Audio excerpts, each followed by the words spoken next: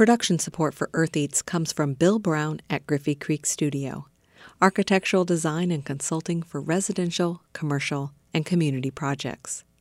Sustainable, energy-positive, and resilient design for a rapidly changing world. Bill at GriffeyCreek.studio. And insurance agent Dan Williamson of Bill Rush Insurance, offering comprehensive home, auto, business, and life coverage in affiliation with Pekin Insurance. Beyond the expected. More at BillRushInsurance.com.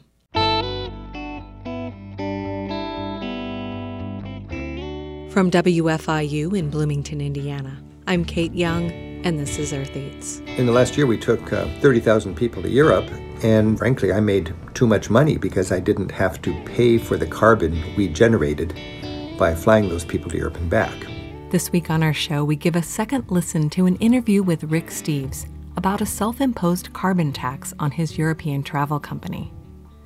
Leisure air travel has dropped off due to the coronavirus pandemic, but when it resumes, we'll be looking for innovative practices to address climate change. And we talk with Janice Nadworny of Food for Farmers about coffee growers shifting their farming practices for greater community food security. That's just ahead, so stay with us. Our news this week comes from Harvest Public Media. The number of families experiencing food insecurity has hit a record due to the pandemic, according to new research.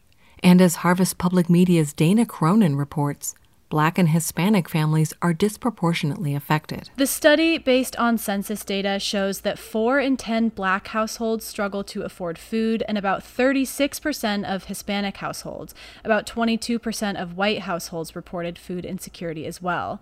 Diane Whitmore Schanzenbach is the director of the Institute for Policy Research at Northwestern University, which put out the study. She says those numbers reveal the toll the pandemic has taken on our economy. We're seeing right now that food insecurity is higher than we've ever seen it before, but we're also seeing the depth of the recession we're in right now is much worse than anything we've seen before. She says this research shows the need for an increase in support for federally funded food benefit programs like the Supplemental Nutrition Assistance Program. I'm Dana Cronin, Harvest Public Media. National Forest saw big crowds of visitors in July. Harvest Public Media's Jonathan Ahl reports the forests are proving to be a popular destination for leisure activities, while coronavirus concerns remain. National Forest offices are still closed because of coronavirus, but the campgrounds, bathrooms, and all other facilities have been open for a few weeks. Chris Woods is a recreation officer at Mark Twain National Forest in the Missouri Ozarks. He says campgrounds and parking lots have been full. We're having a lot of first-time visitors to these rec areas, or we're having some folks that perhaps they haven't been to that particular campground in a decade or two even. I'm seeing a real reconnection to those rec areas, to the land. Woods says even when the forest is crowded, it's still very easy to maintain social distancing and use all the public facilities. Woods hopes new visitors will learn forest etiquette and consider joining volunteer groups that help protect the environment. Jonathan Ahl, Harvest Public Media. The United States Department of Agriculture is seeking public comment on changes that it says will make getting loans for major projects easier for rural communities. Harvest Public Media's Amy Mayer reports. 4 loan guarantee programs reassure banks that they'll be repaid when towns borrow for infrastructure projects, but they have separate application processes and different requirements. The proposal would streamline the process and is intended to reduce red tape, according to a USDA statement. That could entice more banks to participate. Jonathan Hladek of the Center for Rural Affairs says the change might make things easier for towns, or it might make more money for large banks. He has a recommendation for community leaders considering the loan guarantee programs. Take a look at what these regulations look like and what those restrictions look like, because this cannot be something that's good for banks only. It's got to be good for the community. Done right, he says, it could achieve USDA's goal of encouraging private investment in rural communities. Amy Mayer, Harvest Public Media. Find more from this reporting collective at harvestpublicmedia.org.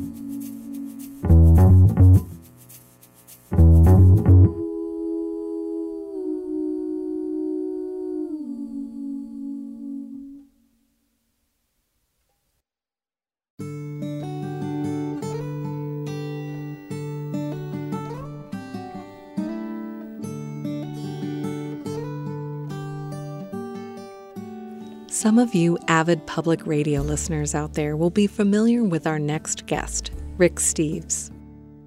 He's best known for his show Travel with Rick Steves on public radio and on public television. He's also the head of Rick Steves' Europe, a U.S.-based European travel and guidebook company. What I do is I teach Americans how to travel in Europe. That's my beat, and I see Europe as a wading pool for world exploration. And I work with over 100 people here in Seattle, and our mission is to inspire Americans to venture beyond Orlando, to get out of our comfort zone and to come home with a broader perspective. And our radio show is carried by, I think, 400 stations around the country in public radio. And the main way I make money is by taking people to Europe on tours. We took 30,000 people on over 1,000 tours last year. We have well over 100 European guides that we employ, and this is an exciting way for Americans to be able to connect smartly and efficiently and economically with Europe. We spoke with Rick Steves here on Earth Eats because of the new Climate Smart initiative he launched earlier this year. The world of travel has changed since then, as most things in the world have. But here's Rick explaining the initiative and what's behind it.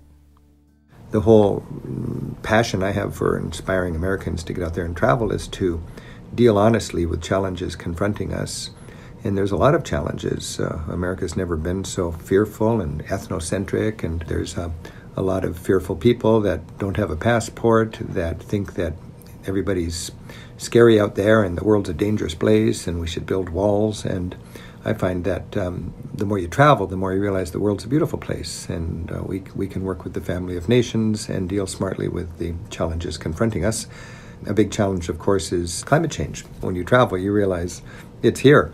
You can see it in just kind of silly ways for affluent travelers not to be able to ski in the summer, or there's no air conditioning in Germany because they didn't used to need it, and now they do need it. There's so many ways that you can see that things are changing in the climate, but that's just kind of little annoyances for wealthy people. I find in my travels that it's the poorest countries and the poorest people in the poorest countries that are impacted most severely by climate change. And when you travel, you gain an awareness of that. And I think when you fly home, you realize, yeah, we got to get on board and help stop this. So, one thing that I've done lately is our Climate Smart commitment. We've given ourselves, it's basically a self-imposed carbon tax. Something that I feel very committed to is helping my company travel in an ethical way when it comes to climate change. In the last year, we took 30,000 people to Europe, and frankly, I made too much money because I didn't have to pay for the carbon we generated by flying those people to Europe and back. And I wish our government made us account for that in an honest way. But here in the United States, our government just wants to have the short-term economic prosperity with no honest concern about sustainability in the long term. Well, I just don't think that's ethical. So I gave myself a self-imposed carbon tax. There's a consensus that when an American flies to Europe and back, they generate about as much carbon as typical American generates by driving their car for 6 months. And you can solve that by not traveling, but I think I want to travel. It's fun, and the world's an important place to explore, and it's just very constructive to get out there and have a broader perspective. But if we want to travel, we can travel in a way where we can mitigate the carbon we produce by investing in organizations that are fighting climate change. And again, this is a consensus among the scientific community that if you spend $30 smartly, investing in NGOs that are fighting climate change, that creates enough good to mitigate the bad you create when you fly to Europe and back. So I thought, I'm taking 30,000 people to Europe. Let me pay $30 for each of those people in a smart way, and we can create as much good as we create bad, and we can then fly essentially carbon neutral. So $30 times 30,000 people is $900,000, rounded up to $1 million. And our annual tax is $1 million. I took it out of our profit. I'd like to do it in a way that is kind of a twofer that helps people in the developing world, because I know that half of humanity is smallholder family farms trying to live on $5 a day. We decided to choose 10 companies that are doing good work, and we gave them $1 million. So that's an average of $100,000 each. And each of them are doing their work. We're empowering them, and that gives us the the joy and the peace of mind of knowing that we're flying to Europe ethically. It's nothing heroic. I'm not doing anything extra. It's simply ethical. I should not be able to run my tour business without covering my carbon costs. And I wanted to support farmers in the developing world. And I also wanted to support advocacy organizations that are lobbying for the environment in our government in Washington, D.C., to educate and encourage our legislators to be ethical when it comes to having government policies that fight climate change rather than maximize our economic environment in the short term. So when I support an advocacy organization, I'm supporting lobbying for the environment, lobbying for poor farmers south of the border, lobbying for sustainability. That's the advocacy agenda that I'm supporting with this self-imposed carbon tax. I really appreciate that some of the funding that you're providing is going to these advocacy organizations, because I think a lot of times an individual's initial response to what can I do about climate change is turn down their thermostat or recycle or something, and the impact that you can have is so much greater if policy changes. That's such a good point, Kate. That's a very important point, and to me, personally, the lion's share of my philanthropy goes to advocacy organization when it comes to economic justice and environmental issues and so on. I really believe that, I know that all of the charity and philanthropy and hard work by NGOs put together when it comes to fighting poverty doesn't amount to much at all compared to the impact of government policies on those same issues. As a philanthropist, I like to, it's just fun for me to support organizations that resonate with me. That was Rick Steves talking about his climate-smart commitment. After a short break, we'll hear from someone involved with one of the organizations that his self-imposed climate tax is supporting. Stay with us.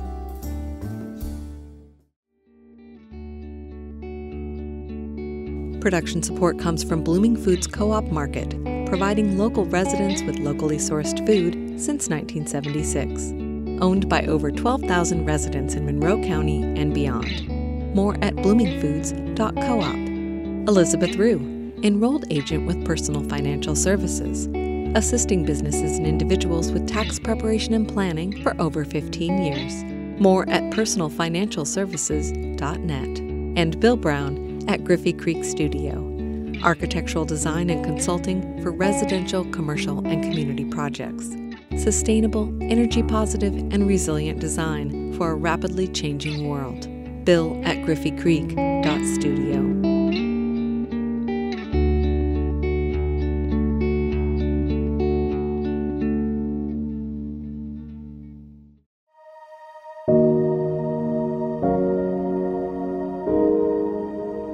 I'm Kate Young. You're listening to Earth Eats. Before the break, we were talking with Rick Steves about his Climate Smart initiative. His travel company has selected 10 organizations to support this year as a way to offset the impact of his company's overseas air travel. One of those organizations is Food for Farmers. I spoke with Janice Nadworny, a co-founder of Food for Farmers. They work with coffee farming cooperatives in Latin America on building community food security. When they started in 2010, they were interested in a different development model than what they had been seeing in coffee-producing regions. Often, the NGO comes in, or the organization comes in, the consultant comes in, without ever really asking the community, what are the core issues at the heart of this problem? Food insecurity looks very different in communities around the world, and it's caused by different factors. And so what we decided to focus on was the diagnostic. That's where we sit down and ask the community, and at different levels. We ask the board, we ask the staff of the cooperative, we ask families who are members, individually and collectively, what is affecting their livelihoods, their quality of life. And so through focus groups and surveys and conversations, we get an understanding of what is at the heart of this problem. What does food insecurity look like? What are the challenges to livelihoods? And so oftentimes you'll find that the cause of food insecurity is not lack of food. It might be depleted soils or lack of reliable water throughout the year. It might be no electricity, no roads, importation of processed packaged foods that are very unhealthy. People are not cooking. They've lost their traditional recipes. They've lost their seeds. And so before we co-design a strategy, we ask those questions of everyone in the community. And then we work with local partners and cooperative and families to develop strategies and set goals. And then together we co-design a plan, long-term plan for food security. And then we find expertise locally from partners who can teach families in the co-op how to implement those strategies and manage them independently. So our role becomes guide and auditor and teacher and connector. I asked Janice if she could explain the role of cooperatives in coffee-producing communities. I'd say 70 to 80% of all coffee is produced by small-scale farmers who own farms of less than 10 acres. A lot of them own farms of about an acre. So all of that beautiful specialty coffee that people love is produced entirely by hand by families all over the world and with very little land. And because coffee is a cash crop, it's a way for people to earn money, to send their kids to school, buy clothing, all the things they can't do in a barter economy. And because the promise of coffee prices has been so strong and demand has been so strong, that people have put most or all of their land into producing coffee. And over time, at the same time, they stopped producing food. So they've been using cash from their coffee crop to buy food. So rural areas now, which were agricultural, producing food, have now become food deserts. And so food is now brought in, trucked in, or flown in from the city or from other countries, maybe even the US, and people are consuming really unhealthy processed foods. So you'll go to very remote communities and people will be drinking Coke and eating Fritos, and they're not growing it anymore. So small scale farmers, because they produce so little coffee on their 1 acre or 5 acres, even if they put all of their land into it, they have no pricing power. They have no ability to determine the price for their coffee. So they group together in cooperatives. Okay. Coffee cooperatives are their membership organization. So it's a business. It's a coffee growing business. And what they do is they aggregate all of the coffee from their members and then sell it in larger volumes so they can get a better price. Some cooperatives are small, 90 or 100 families. Some are in Africa. They tend to be larger. They can be 100,000 families.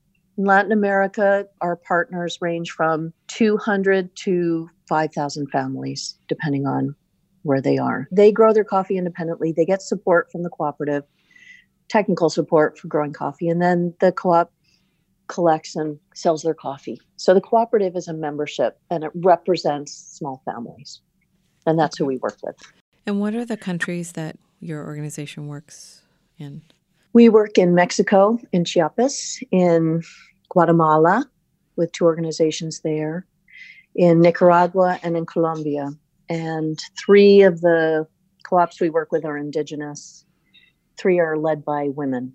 I think all of them are fair trade. They all produce organic coffee as well. You were talking about the food security issues in these communities because they're not growing food anymore. And so what is your organization's role in that, in dealing with the food insecurity? We're walking into a situation where there are decades of kind of food policy and agricultural policy has really promoted in chemical inputs, fertilizers, pesticides, all of that, monoculture. All of those policies now have degraded the soil that they're farming.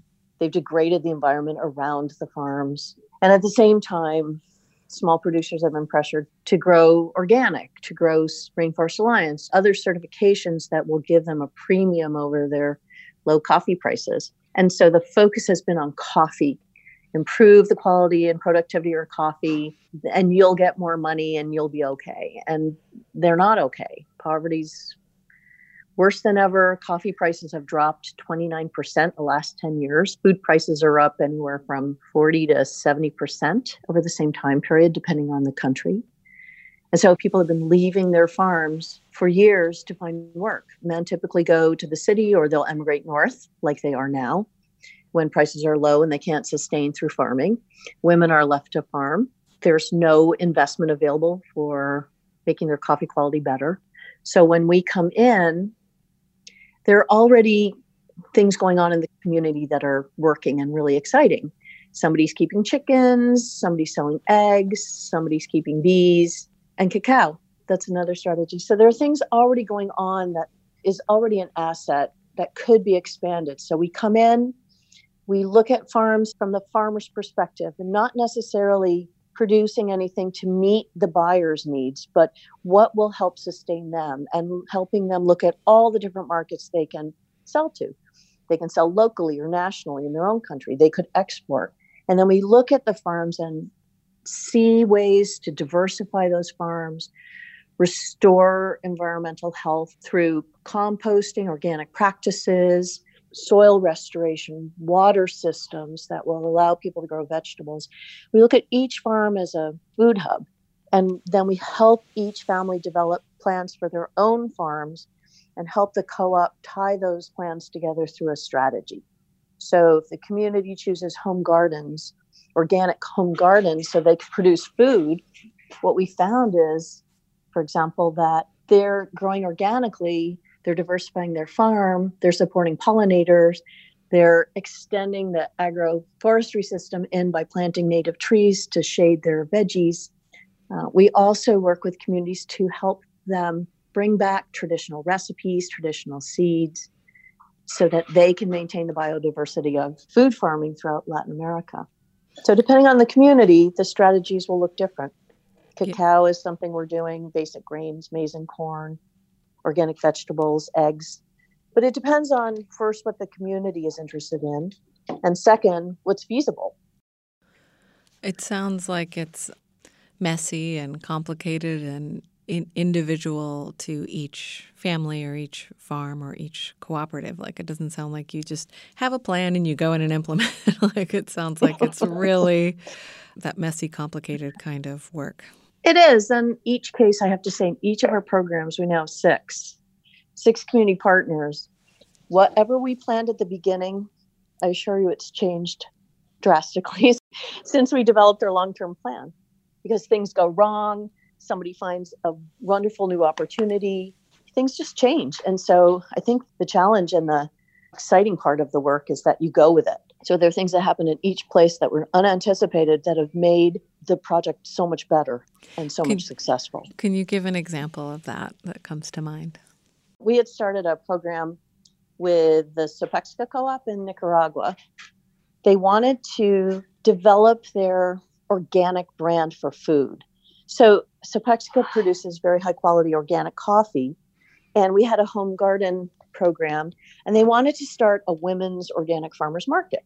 All women growing organic fruits and vegetables and selling at this local market because there was no healthy organic produce readily available. Mm-hmm. So we worked on training. Women were growing beautiful crops. They were very entrepreneurial, excited, energized to get going. And then in April 2018, the political unrest in Nicaragua stopped everything. There were protests over, I think it was Social Security, retirement benefits, rate increases. There were student protests that expanded throughout the country. It became very dangerous and violent over the next several months. People couldn't leave their homes. They couldn't travel. And so what happened was the co-op food security coordinator couldn't get to the villages where the women lived to help them. They couldn't bring their produce to market. They were stuck and everything stalled. And so we were concerned that it would stop and we wouldn't make progress and they wouldn't make progress. But what happened was, because people were stuck at home, they couldn't go out to buy food. So all the families that had these gardens, that had this produce, were able to get through the 4 or 5 months where this was going on and feed themselves. And then they had enough food to sell or give to their neighbors, so they got by as well. It became their safety net, their only safety net. There's been so much immigration because of the lack of opportunity or food that people were leaving when they could. Lots of people fled Nicaragua. These families stayed and they helped their neighbors through it. And my co-director was just there last week.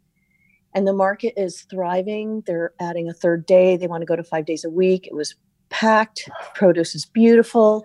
Women are selling and they're becoming powerful small business women and have so many ideas about how to grow this business. But that worst case scenario that we saw as a huge problem ended up being a benefit, a really key benefit of the work. I asked Janice to talk about food for farmers and climate change. Coffee and other crops like it are hugely impacted by climate change, and they also impact climate change through monoculture and chemical inputs.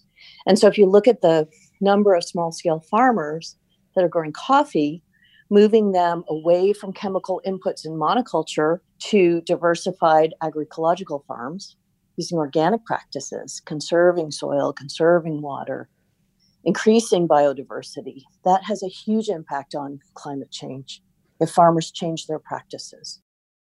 Not only their farming practices, though, it's what is happening with the food systems globally, where you look at rural communities. Now, before they were producing food, now they're getting food shipped to them from halfway around the world through food aid, through general market trends and dietary trends. They're getting their unhealthy processed food shipped in from other countries. They've lost their food traditions. Their health is deteriorating. Malnutrition looks like obesity and diabetes and heart disease now. So by growing food locally and organically, they're improving their health and diets. They're reducing all those transport costs and that processing cost of unhealthy food. And they're also impacting climate change in that way. So thirdly is if they become thriving food hubs themselves, then everybody in their communities can have access to healthy food. Everybody in their communities can have locally produced foods. And so the cost of transporting all of that food goes down drastically as well. So we feel that we definitely have a direct relationship between the climate smart commitment and our work. That was Janice Nadworny, co-founder of Food for Farmers, an organization that works to build food security in coffee-growing communities in Latin America. Thank you so much for speaking with me, Janice. I really appreciate it. Thanks. Anytime. Food for Farmers is one of the recipients of funding from the Rick Steves Climate Smart Commitment. You can hear more about these projects on our website, eartheats.org.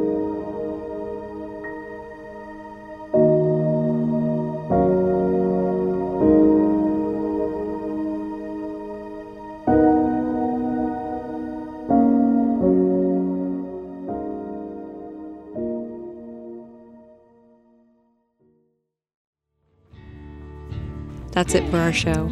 Thanks for listening. We'll see you next week. The Earth Eats team includes Eoban Binder, Chad Bouchard, Mark Chilla, Abraham Hill, Taylor Killow, Josephine McRobbie, the IU Food Institute, Harvest Public Media, and me, Renee Reed. Our theme music is composed by Aaron Toby and performed by Aaron and Matt Toby. Earth Eats is produced and edited by Kate Young, and our executive producer is John Bailey. Special thanks this week to Rick Steves, Danielle Winslow, Haley Reinhold, Kyle Friend, and Janice Nadworny. Production support comes from insurance agent Dan Williamson of Bill Rush Insurance, offering comprehensive home, auto, business, and life coverage in affiliation with Pekin Insurance. Beyond the expected. More at BillRushInsurance.com. Blooming Foods Co-op Market, providing local residents with locally sourced food since 1976. Owned by over 12,000 residents in Monroe County and beyond. More at bloomingfoods.coop. And Elizabeth Rue, enrolled agent providing customized financial services for individuals, businesses, and disabled adults, including tax planning, bill paying, and estate services. More at personalfinancialservices.net.